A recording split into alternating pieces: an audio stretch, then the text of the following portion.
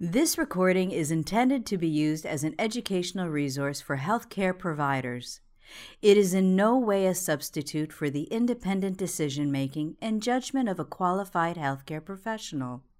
It should not be used to make a diagnosis or to overrule the advice of a qualified healthcare provider, nor should it be used to provide advice for emergency medical treatment. Pericardiocentesis during cardiopulmonary resuscitation by Dr. Tracy Woolbrink. Introduction. Pericardiocentesis is performed in patients with cardiac tamponade in order to restore cardiac output. In this video, we will be demonstrating the blind technique that is used when a patient has an emergent need for pericardiocentesis, such as when a patient is receiving active cardiopulmonary resuscitation. It should be noted, however, that whenever possible, this procedure should be performed by a specially trained healthcare professional under ultrasound or fluoroscopic guidance. Indications and contraindications. Patients with cardiac tamponade have accumulation of either fluid, blood, and/or air in the pericardial sac, causing increased pressure, limiting the ability of the heart to fill, thus decreasing cardiac output. Signs of cardiac tamponade may include tachycardia, narrow pulse pressure, hypotension, pulsus paradoxus, jugular venous distension, decreased heart sounds, enlarged cardiac silhouette on chest X-ray, pericardial effusion on echocardiogram, and low voltage QRS or electrical alternans on EKG.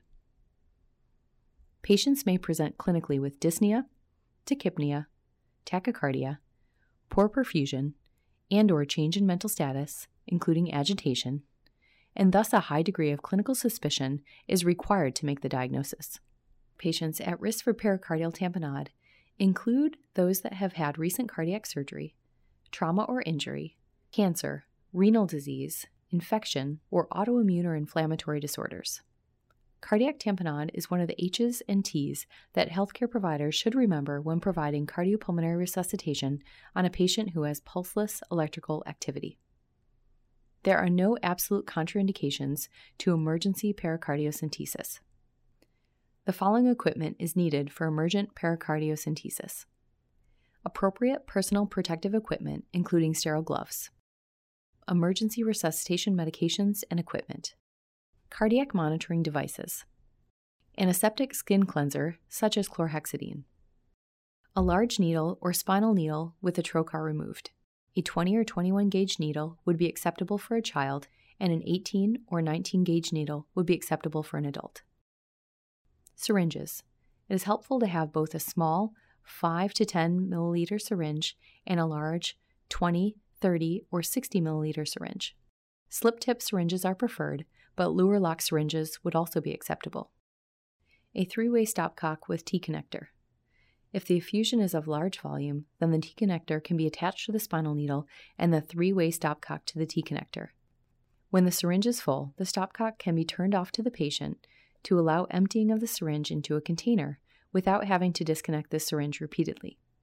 Alternatively, the syringe can be disconnected from the T-connector, emptied, and then reattached.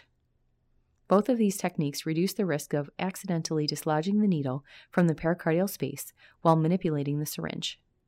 And both are most easily accomplished with the second provider manipulating the syringe while the first provider stabilizes the needle. Positioning and landmarks. During active cardiopulmonary resuscitation, the patient will be in supine position. The xiphoid process should be palpated, and a subxiphoid approach, which is between the xiphoid process and the left inferior costal margin, will be the most optimal approach to use when a patient is actively receiving CPR. Procedure. Start by cleansing the skin. During active cardiopulmonary resuscitation, the patient will not require local anesthesia, but this should be considered for elective or semi-urgent procedures. Connect the syringe to the needle gently so that it may be easily removed without disrupting needle position. Cardiopulmonary resuscitation should be briefly paused during the advancement of needle and aspiration of syringe. Insert the spinal needle in the subxiphoid region between the xiphoid process and the left inferior costal margin. Angle the needle underneath the rib cage no more than 45 degrees to the patient's skin and aim the needle towards the patient's left shoulder as you continuously aspirate the syringe. Short, quick jabs, as opposed to slowly advancing the needle, are required in order to penetrate the parietal pericardium and to not tent it against the visceral pericardium. Advance and aspirate the needle until fluid, blood, and/or air is obtained. The distance from the skin to the pericardium is based on body habitus. If no fluid is obtained, withdraw the needle to just underneath the skin and angle the needle more posteriorly, closer to a 45-degree angle, and re-advance the needle while continuously aspirating. Remove and flush the needle after several failed passes. If ultrasound is available, confirm the needle is in the pericardial space and not in the heart with an apical 4-chamber view. Secure the needle at the skin with your other hand to make sure the needle does not move unnecessarily during the procedure. Change to a larger syringe and continue removing fluid.